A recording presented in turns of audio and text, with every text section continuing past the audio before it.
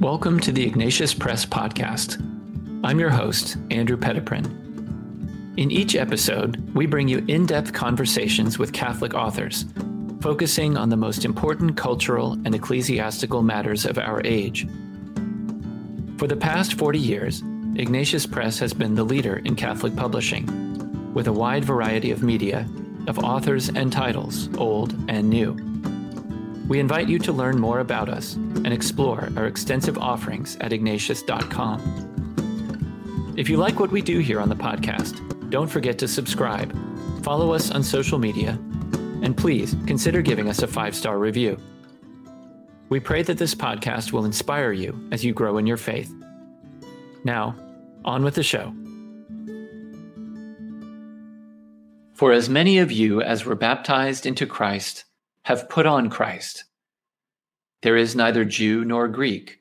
There is neither slave nor free. There is neither male nor female. For you are all one in Christ Jesus. In this way, St. Paul tells the Galatians about their new spiritual identity. In the Messiah of Israel, all worldly markers of difference are concealed by the marks of one Lord, one faith, one baptism. Nonetheless, in the eyes of the world, our differences remain. And there is nothing wrong with many of those differences. Different languages, different customs, different sizes, and perhaps most noticeably, different races. These differences have, unfortunately, been sources of contention among humans since time immemorial. And racism has been a particularly common form of abuse and domination. In the transatlantic slave trade and the ensuing system of chattel slavery in the New World, racism was woven into the fabric of the economy and society, sometimes even into its religion. And while chattel slavery came to an end, racism persists to this day. And it persists for a simple reason. Racism is sin. In our fallen state, every category of sin will remain with us until the Lord returns in glory to judge the living and the dead. However, the grace of Christ can and does heal sin in the lives of individual sinners, and by extension, in the wider world. We may not be progressing towards a completely racism-free world, but we can live in families, communities, and even countries, which, by God's grace, are less racist. To engage the sin of racism, however, Christians must not simply parrot secular platitudes, nor can we substitute ideology for theology. Nor again, should we ever confuse revolutionary violence with the power of the gospel of peace. The Catholic Church need not imagine itself on a march of progress away from a less enlightened past with regard to race issues. Is the Catholic Church a racist institution? No. Have there been and are there still racist Catholics? Yes. The Catholic Church should not, therefore, be Pollyanna-ish about the serious concerns people of color express about their own experiences in the world. Rather, we look deep into the riches of our tradition and find hope, praying for and working towards further development that reveals more clearly the will of Christ for his people's common identity in him. In the Catholic Church today, Deacon Harold Burke Sivers has made a name for himself by writing and speaking about race and faith, unflinchingly articulating the changeless doctrine of the Church while challenging his fellow believers to live up to the ideals of the gospel they proclaim. To transcend the noise of critical race theory, liberation theology, and the Black Lives Matter movement, we need a bold articulation of the Catholic position on matters of race, faith, and society. In his new book, Building a Civilization of Love, A Catholic Response to Racism, now available from Ignatius Press. Deacon Harold speaks with clarity and charity, engaging with and critiquing the secular anti-racism agenda to make God's anti-racist grace all the more appealing.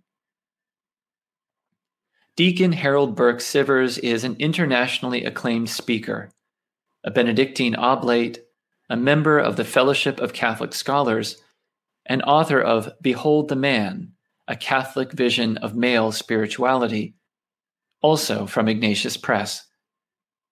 It is my great pleasure to welcome Deacon Harold to the podcast today.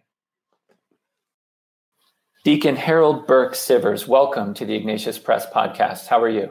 Yeah, thank you, Andrew. Thank you for having me. I'm doing well, thank you. Well, it's great to have a chance to talk to you today because I really enjoyed your book, new out from Ignatius Press, called Building a Civilization of Love, A Catholic Response to Racism. Obviously, just from the title, our listeners will recognize that it's a timely book.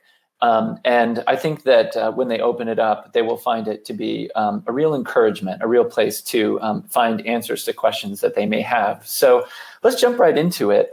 One of the things you present at the beginning of the book is the uniqueness, in a sense, of the Catholic response to racism.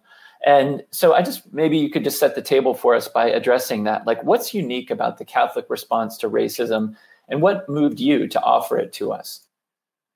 Yes, well, thank you, Andrew. I travel speaking, as a professional Catholic speaker and author, about 250,000 miles a year. And during the pandemic, of course, just like everybody else, I was stuck at home. And so I said, well, since I can't travel, I've had it on my heart to write about two things. One was about the diaconate. And I wrote a book on the diaconate, particularly the service ministry of the deacon.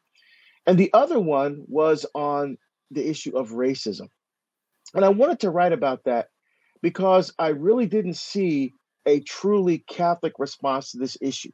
Obviously, during the pandemic, that's when the George Floyd incident happened and all the other race-related events, particularly in the interaction with people of color and law enforcement.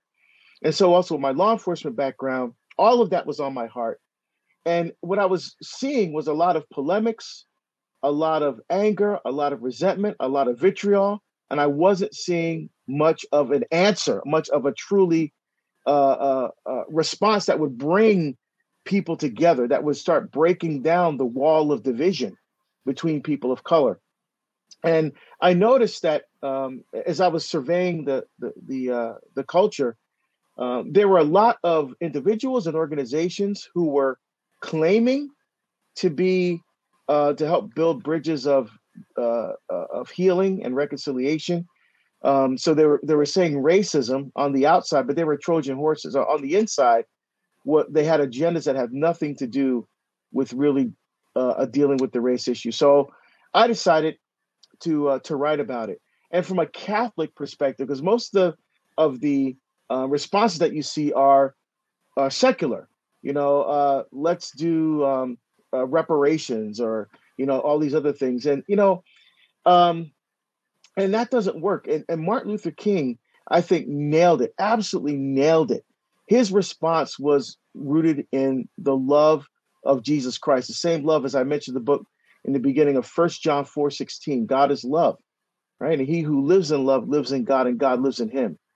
And so that was my approach. How could we, specifically as Catholics, address this issue from a foundation of faith?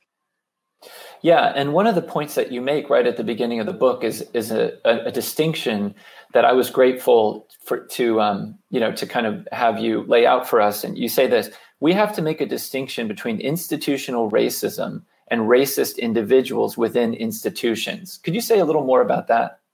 Yeah, sure.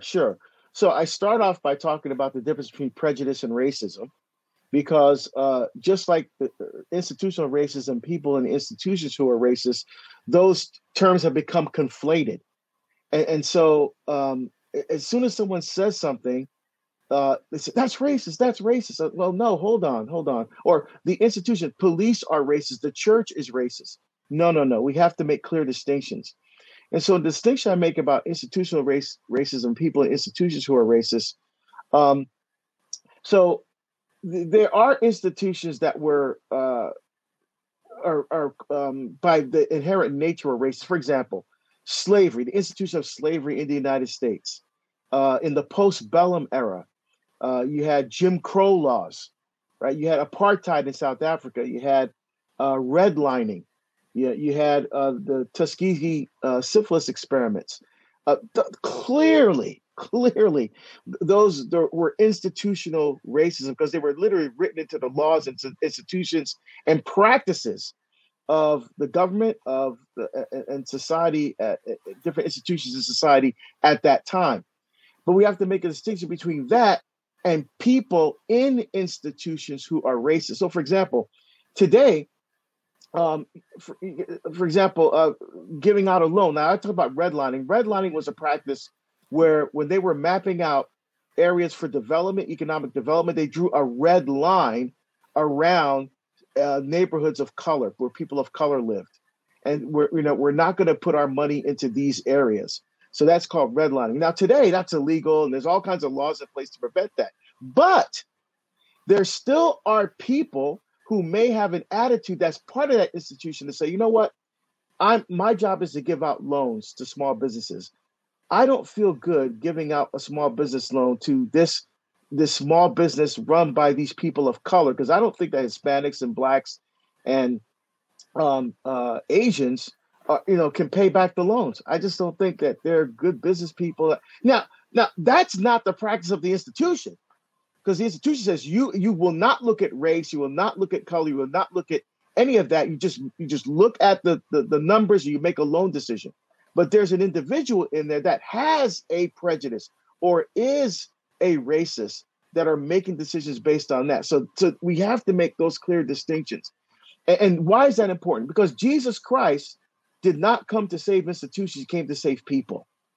You can't even say the church is racist. Why? The church was founded by Jesus Christ, the Son of the living God, right? The church is the spotless bride of Christ. But there are people in the church who may have racist attitudes or prejudices. And so we have to make those clear distinctions if we're going to move forward to bring understanding, reconciliation, and healing. That's really helpful, and it's a good segue too into where you kind of begin the meat of your book, namely with Scripture. There are people who say, "Well, what does the Bible say about racism? What does the Bible say about slavery?" And I really appreciated how you proceeded through that. Could you give our listeners a sense of what to do with the Bible, as Catholics, as Christians, in our engagement with secular people who want to talk to us about what Scripture says about racism and slavery? Yeah, this goes back to what Vatican II taught in Dei Verbum, the Second Vatican document on the Word of God. It says that we as Catholics have to look at the entire content and unity of Scripture. We just can't take out a verse here, take out a verse there, and say, well, this is what it means. No, we have to look at the entire book as a complete deposit of faith, along with sacred tradition, of course. But the Bible itself is that written deposit of faith. And so you have to, what does the Bible itself say about race, about making preconceived judgments about people? And so I start off talking about, from the Old Testament and the New Testament, a number of verses that talk about perverting justice, about not having partiality in dealing with other people. So I have quite a few of them in there because I want people to see that there is strong biblical precedence for what I'm about to say in the book. So I'm not just basing it on Deacon Harold's opinion. I'm basing it on the Word of God in sacred Scripture. And then from there, I have to talk about slavery in the Bible. Why? Because St. Paul says, slaves, be obedient to your masters. Someone sees that. Wait a minute. Look at what St. Paul said. Paul promoted slavery. Now, when people think slavery, they think chattel slavery, right? For example, what the people of color went through here in the United States, what Israel went through with Egypt in the book of Exodus, You know, but the thing is, the Bible talks about five different types of quote unquote slavery, and I say that because again, one of the advantages of studying Hebrew is that you can really get the sense of what they're actually saying. They use the same word, but it means different things. So, for example, they do talk about chattel slavery, um, and it's just very, very clear. You are not to enslave anyone because you were once slaves yourselves in the land of Egypt. So very clearly there, um, it talks about, yes, acknowledging that that kind of slavery exists, but you are not to participate in it as people of God. They also had indentured servitude. So, for example, you have four kids, you have a fifth child, and you can't afford to feed and clothe that child. You would give that child to another family as kind of a hired servant, and that child would work for that family as a servant for 7 years, because after the end of 7 years was a jubilee year, all the slaves were released. But again, quote unquote slaves, right? Indentured servitude, but they called it slavery. Um, and they had rights, that the slave owners were supposed to respect, and they could become members of families, right? There was also conjugal servitude, which is basically an arranged marriage. Permanent enslavement. So you can become, as I mentioned, you become a member of a family. So if you are a slave and then you get married and have a family, at the end of 7 years, you are going to be released, but the slave owner kept the wife and the children. He said, no, I want to become part of this family, so I want to keep my wife and children. That's called permanent enslavement. And finally, penal enslavement. So the guys that you see at the side of highways picking up trash, if you commit a crime, you have to do that kind of service. That was also called enslavement. So we have to be careful here, and I have to make clear distinctions that people understand when we're using the term slavery. What exactly are we talking about? Yeah. And, that connects to the next thing I wanted to bring up, which is the way the church has taught on these matters. You made the distinction we talked about earlier about the difference between institutional racism and racist individuals within institutions. And I really appreciated how you demonstrate that in your discussion of the church, namely pointing out prominent examples of racists in the church, and then also prominent examples of people who fought against racism in the church. You conclude a lot of what you're saying with that by saying the church's response to racism has been steadily making progress. And I have to say, reading what you wrote, I felt encouraged. I wonder if you could just say more about that. Like, what is that? What would you say overall is kind of the church's record on these matters? Yeah, that's a great question, because it's funny you mentioned that, because literally just the other day I was taking a rideshare vehicle to the airport, and I'm an introvert, so I usually just like to stay quiet during those rides because I ride that stuff all the time. But the guy was just making small talk. He goes, "Hey, what do you do?" "I'm an author." "Oh, what do you do?" "Well, it's a book about racism." And he saw my crucifix. I always wear a crucifix when I travel. And he saw my crucifix. He said, "What religion?" I said, "Well, I'm Catholic." He goes, "Oh, the Catholics, they started slavery." Whoa, time out, So I mean, but that's the perception that a lot of people have, and so it was very important that we showed the church's record, which was very uneven. So, and I had to be honest. Yes, there were very much pro-slavery Catholics. There were bishops, there were priests, there were religious orders who bought and sold slaves, that participated in the slave trade. In fact, there were a number of church prelates who used scripture and tradition to try to justify the practice of chattel slavery. You have to show that, sadly. But again, on the other side, you also have to show prominent Catholics in the church who are also very much against it, who are living the biblical values that the church taught for so long. And I also, my favorite part of that chapter, quite frankly, is the statements of the popes. Pope after pope after pope came out with documents clearly condemning the practice of slavery. I traced the councils through the history of the church that excommunicated people that participated in the slave trade. And so, what do you? And I have to show. Here's the documents. Here's what the church says. Here's what the the Pope said, a lot of people aren't aware of these documents. And so I have to show, well, wait, well, how come the bishops of the United States didn't follow this? Well, they ignored it. They were like, oh, well, that doesn't apply to us. That's Europe. The Pope doesn't understand what's happening here in the U.S.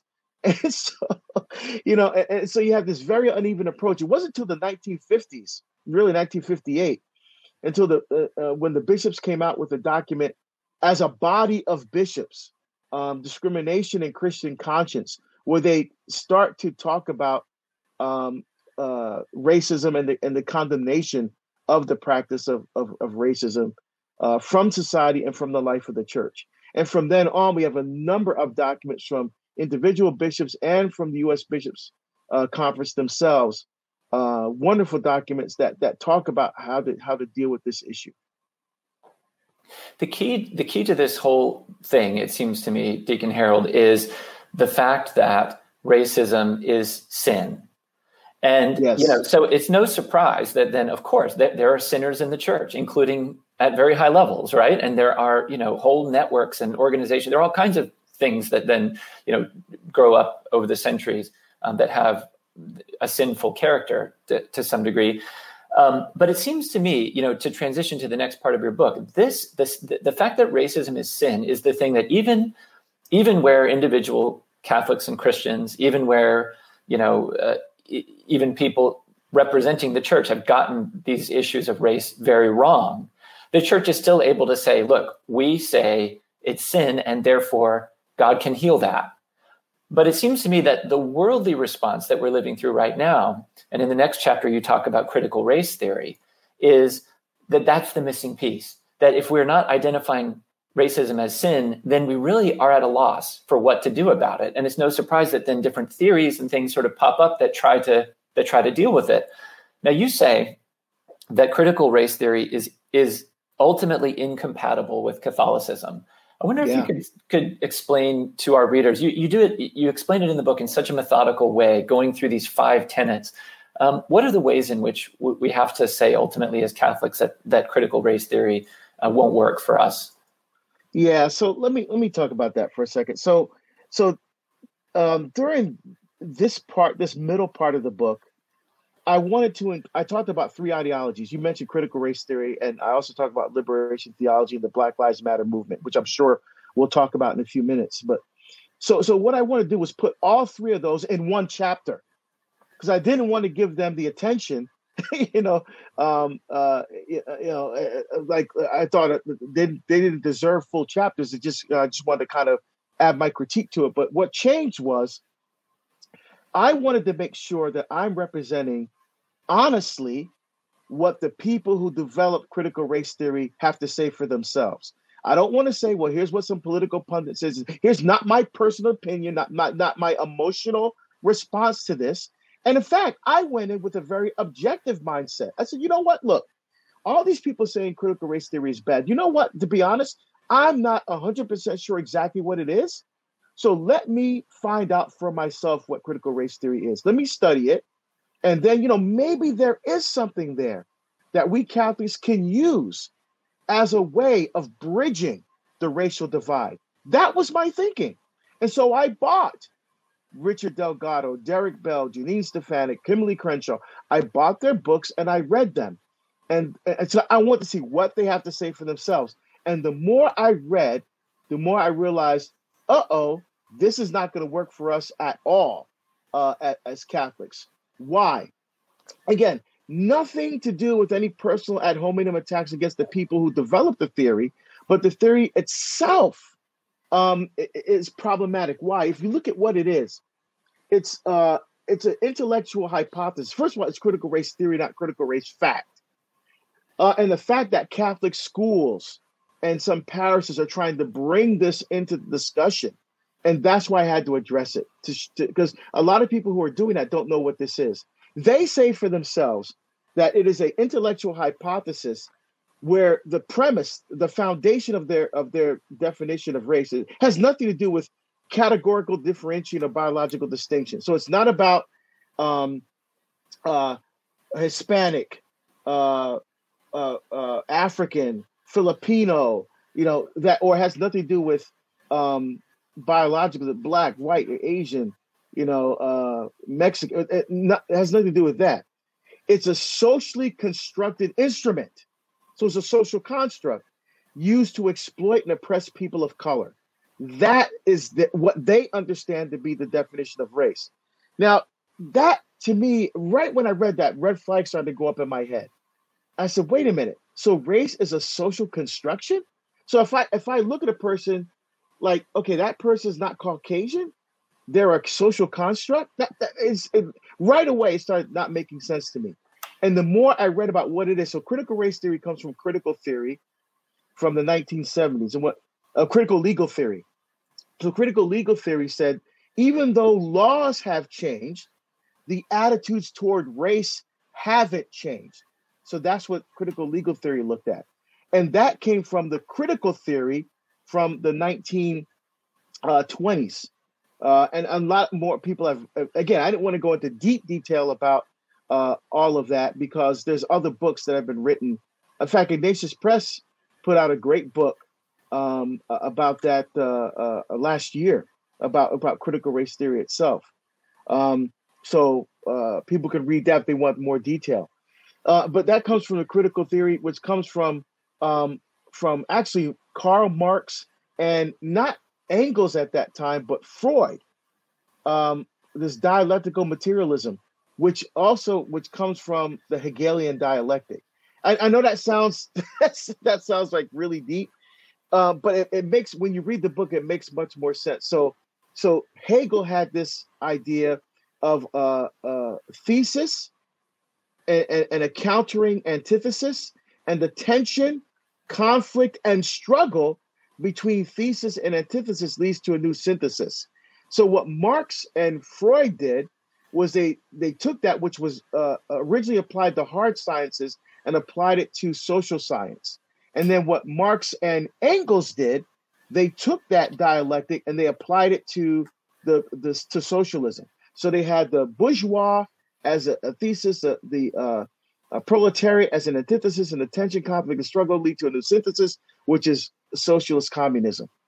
And so critical race theory draws from that same model, tension, conflict, struggle, as a way to facilitate change. That is not the gospel of Jesus Christ. Again, Jesus didn't come to tear down institutions. He came to bring people into deeper, intimate, loving, and life-giving communion and intimacy with him, to lead people to the Father's most sacred heart. And so coming from that, I talk about 5 basic tenets of critical race theory. So again, in their own words, I explain what they are and why we cannot accept those as Catholics. Again, based on what they say, not my personal attack against them. Yeah, and I learned a lot reading that chapter. I know that our readers will too. And you're, as you said humbly a moment ago, you've taken.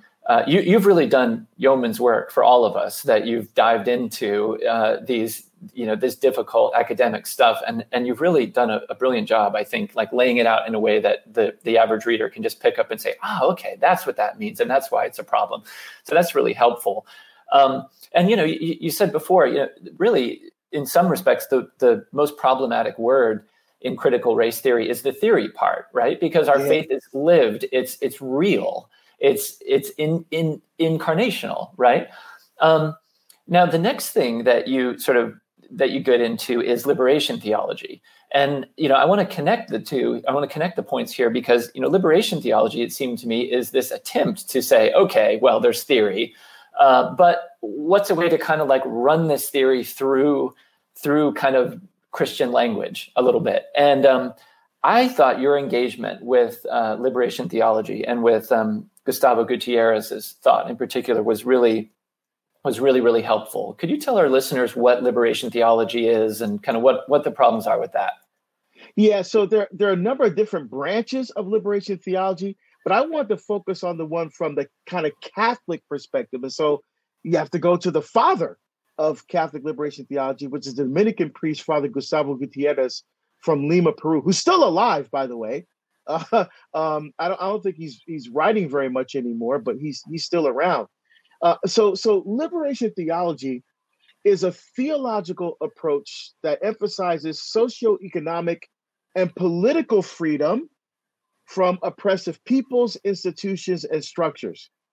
Okay, so again, it's a kind of socio-political approach to how we deal with racism and oppression within our culture today. And again, the hermeneutic or the interpretive key that runs through the theme that runs through critical race theory, liberation theology, and we're going to talk about in a few minutes the Black Lives Matter movement, is this Hegelian dialectical thinking of tension, conflict, struggle as a way to make change and facilitate change. And so when we look at what Father Gutierrez was doing, he was looking at the political situation, what was going on in South America at that time, and trying to apply a Catholic way of thinking about how to deal with the problems of what he was seeing: corruption in government, the abuses of some forms of capitalism, and that kind of thing. So he was trying to apply a Catholic approach to this. And again, I find it problematic, and I outline the reasons for that. Again, not attacking Father Gutierrez, but saying, is there something here that can help us in this discussion of ameliorating racism? And it just doesn't. So I talk about the mode of operation and the practice of liberation theology that just doesn't work. Why? Because Jesus didn't come to change structures or institutions. He came to change people. So Jesus talked about metanoia or shup in Hebrew, which is conversion. It means to turn your mind around, acknowledging our sinfulness and then turning back to God. See, that's very much, it's in fact, quite frankly, Andrew, it's different. It's backwards. So they're saying change structures in order to change people. I'm saying no, change people in order to change the structures. Mm-hmm. So right. It's actually quite backwards in my thinking. I lay those arguments out in the book for why liberation theology as practiced by Catholics again doesn't work, and specifically when I'm talking about, again, the discussion of race. Yeah, and you also mentioned that liberation theology always had this problem of what to do about violence as well, and yes. It had that's kind of tricky, and maybe the biggest point, and I think this is something you highlight in the book, that when John Paul II and when Pope Benedict and others talked to people who were interested in liberation theology or talked about liberation theology per se, it seemed like the message they were trying to convey was this message of freedom that you all are embracing is actually just too small. Just as you said, I mean, Christ came to set us free in a much bigger way than just the kind of liberation that you're imagining through kind of the sinful world that we live in, right? And that brings us to your discussion of Black liberation theology, which is, maybe you could just tell us what it is, and again, like why it doesn't quite satisfy when we're looking for how to deal with racism. Yeah, this is something that I definitely wanted to address because Black liberation theology draws a lot from Father Gutierrez's approach to liberation theology, and quite frankly, from critical race theory, or elements of critical race theory, I should say, to be fair. And so I wanted to address that again. What's happening here is in a lot of Black liberation theology, they compare the magisterium of the church and its relationship to the people of God, the faithful, to Pharaoh in Egypt and the Israelites. So in a sense, we have to free ourselves from the institutions that are preventing us from having a full, deep relationship with God. And so we have to free ourselves from the slavery of the magisterium with all these rules and regulations, and really find, Jesus in the freedom that he gives us to love unconditionally. I mean, again, that's why, again, I made the distinction. You have to talk about the church herself cannot be racist, but people in the church who are racist. But what they're saying is, no, we have to change the institution in order to make any real progress in issues of dealing with race. And again, that is completely backward approach. And I think to what I'm saying. Although I do acknowledge some of the good thoughts of what they're attempting to do. So I have to acknowledge that. But I think I'm very careful here not to overly criticize, because I understand what they're trying to do and where they're coming from, trying to give voice to a people who have been voiceless for so many years during slavery and the postbellum era and Jim Crow, and the slow response to the church to deal with this issue. I get all of that. And so I want to be sensitive to that. But at the same time, I have to, call things out as I see them. Yeah. And so when they talk bringing in James Cone, who's very anti. Well, I think he's a racist myself, and his approach to this, it just doesn't fit. And so I just wanted to have people just understand where that's coming from, and that authentic Black theology is actually quite good. When it talks about a Black spirituality that affirms the essential goodness of the Black experience, provides strength in the face of racism and prejudice, challenges us as a people of color to live ethically despite injustice and persecution, like Father Tolton, Augustus Tolton did, like St. Josephine Bakhita did. In the midst of everything they were going through, in the height of extreme racism, they became saints. Mm-hmm. And that is my point for that chapter. Yeah. I want to come back to kind of the special gift to the church of Black spirituality, maybe in just a second. But before we depart from the topic of Black liberation theology, I just want to point out to our listeners, you engage with, you mentioned James Cone, you engage with his sort of in kind of, modern theological circles, a pretty famous book called A Black Theology of Liberation. I myself went to a liberal Protestant divinity school, and Cone was his work was just revered, to be sure. And back then, I probably wasn't thinking enough about these important topics. But I have to admit, most of our readers of all races who pick up your book, I think, are going to be surprised with some of the things that Cone said. And the way in which you engage with them. I mean, he wrote, for example, whiteness is the symbol for the Antichrist. And he even says, in a word, sin is whiteness, which, I didn't want to say it myself, but you've already said it. So we can talk about it a little more, I guess. But there is, in a sense, a kind of reverse racism that's embedded in some of this Black liberation theology, which it seems to me is, again, like, as you say so well throughout your book, I mean, we don't want to just we certainly can't ignore the voices of people who are sharing their authentic testimony and story and the pain that they've experienced purely on the basis of the fact that they were born a certain color. I mean, that is something that we cannot ignore.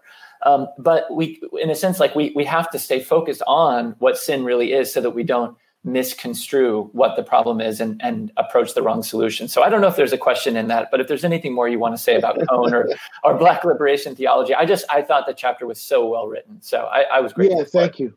Yeah, thank you. And one other piece is we have to be careful with liberation theology and I draw this out in the Vatican documents, the politicization of the gospel. Right. So we can't take the gospel and turn it into a political document or make it the center of any kind of politicized discussion. Because why? The evangelizing witness and the effectiveness of the gospel loses its power when we try to, instead of being made in God's image and likeness, we try to make God in our own image and likeness. And that's deeply problematic. And that's why I felt I needed to address it. And I did. Again, I do draw from some theologians, Black theologians, who I thought had some good thoughts with regard to this issue that I think could be helpful in the discussion. But overall, I think it's something we just need to be aware of. And I just wanted to make sure readers understood where I'm coming from on that issue. Yeah. Well, again, I think our readers will be really edified by reading that. Let's talk about Black Lives Matter. Maybe I'll just start with what's the difference between the idea, the statement, Black Lives Matter, and the movement called Black Lives Matter? Yeah, so I start off that chapter by talking about during the pandemic, I was asked to do a podcast for Australian podcast, thing, which is great. I mean, I've done a number of shows with them, and so they want to talk about Black Lives Matter, and that's all it was. Just Deacon Harold's going to come on and talk about Black Lives Matter, and that was it. He created a meme, he put it out there on social media, and I was getting emails, I was getting Facebook messages and Instagram messages, and I thought you were Orthodox, Deacon Harold. What happened? You're endorsing Black Lives Matter. I said, whoa. It caused kind of this fire. So people were I was losing followers and stuff. And so George Manasseh, who's the host of the show, contacted me and said, Deacon, should I take it down? I'm like, nope, leave it there, because people are actually gonna have to hear what I have to say now. Right. And so even the words Black Lives Matter just brings all kinds of emotion into the situation, into the discussion. And so again, making distinctions. There's nothing wrong with the words Black Lives Matter. Nothing wrong with the words at all, because at the heart of what those words are about, it's speaking to the angst and to the frustration of Black people, as I mentioned before, endured centuries of exploitation, abuse, humiliation. I talk about even the history of my own parish in Portland, Oregon, Immaculate Heart of Mary, where people of color had to endure, sitting in the back of the church. The church is supposed to follow Jim Crow. Church is supposed to follow the gospel of Jesus Christ. But even in our own churches, they had to sit in the back or in the choir loft, or Black kids were not allowed to be altar servers. I mean, that's ridiculous. And so the words Black Lives Matter is fine. The problem is the institution, the Black Lives Matter movement is the issue. Because what they've done, they've taken these words and again, politicized it and polemicized it to the point now, as soon as you say those words, it just raises all kinds of emotion and anger and angst within people's hearts. And so what I did was, when I saw during the pandemic, when I was thinking about this book and looking at these issues, I went to their website and I could not believe when because I again wanted to go, maybe this, have an open mind. Maybe there's something here that they're saying that we can use that will help in this discussion. But when I read their statement of their belief statements, it starts off, we're guided by the fact that all Black lives matter. Very good. Excellent. But then after that, perceived sexual identity, gender expression. We make space for transgender brothers and sisters. We require to dismantle cisgender privilege. So cisgender is basically the sex you were born. Like if you came out, you had a penis, you're a boy. If you come with a vagina, you're a girl.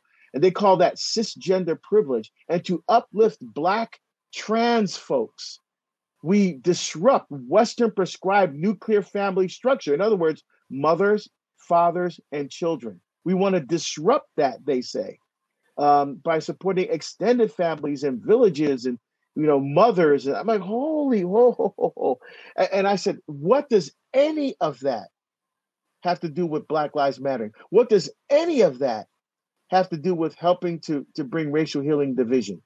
And that's where the problems begin with the Black Lives Matter movement. It's really not about Black Lives Mattering at all in the end. It's a whole agenda designed to destroy the nuclear family. That's their agenda.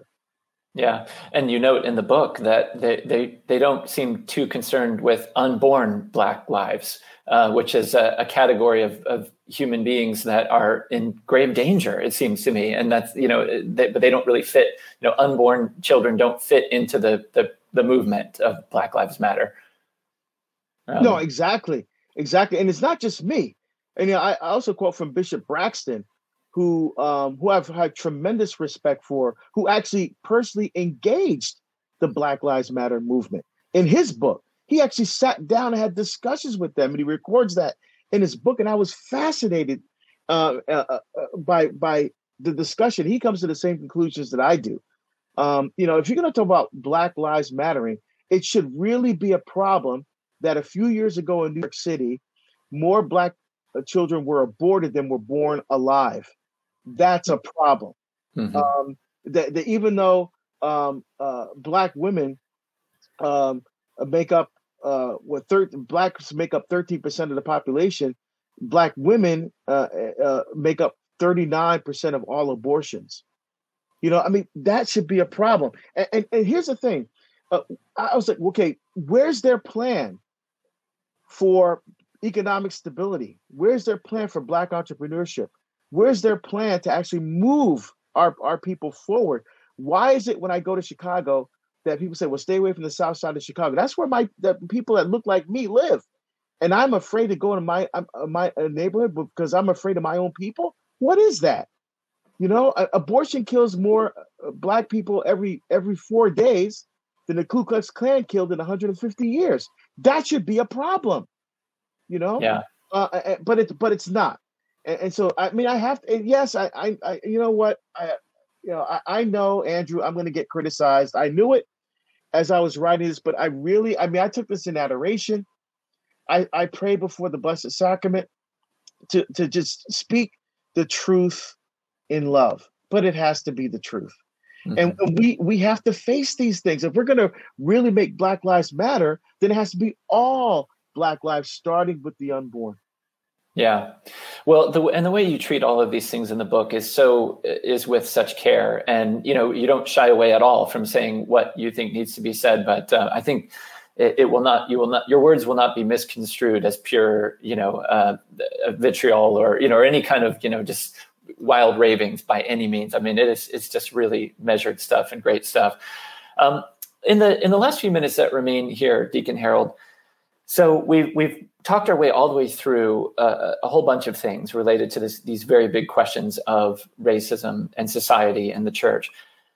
What do you think the church needs to do going forward? And I'm talking not just the big church, the Pope and the cardinals and the bishops and large scale stuff, but just us on the ground, individual Christians, individual parishes. What do we need to do to really build the civilization of love that you call us to? Yeah, and I think that's where we're going to make the biggest difference. And the reason why I say the Catholic Church can take the lead in this issue, look, let's be honest. In a lot of difficult issues surrounding the culture today, marriage, gender identity, all these different things, the church really doesn't have that strong of a voice. And I think that's because of the moral credibility issue that arose during the sex abuse scandal. I think the bishops of the Church of the United States lost a lot of moral credibility. And so they have a difficult time talking about these issues because they said, well, who are you to talk about this? Because look at what you guys did, that kind of thing. And so they're playing it safe. We're talking about important issues, right? The earth and ecology and migrants and immigrants. But let's be real. Young people, the nuns who are leaving the church aren't leaving because of the environment or the earth or immigrants. They're leaving because they don't know Jesus deeply, personally, intimately. And I believe when it comes to this issue of race, that given the fact that there's a void in this discussion, like when Martin Luther King died, because think about it, why was he so successful? Here's a man during the height of Jim Crow, bringing people of different race and color and creed together around this issue. Why? Because his approach was not about changing structures. His approach was about changing people. His approach was based in the gospel of Jesus Christ. We as Catholics, our faith was founded by Jesus Christ.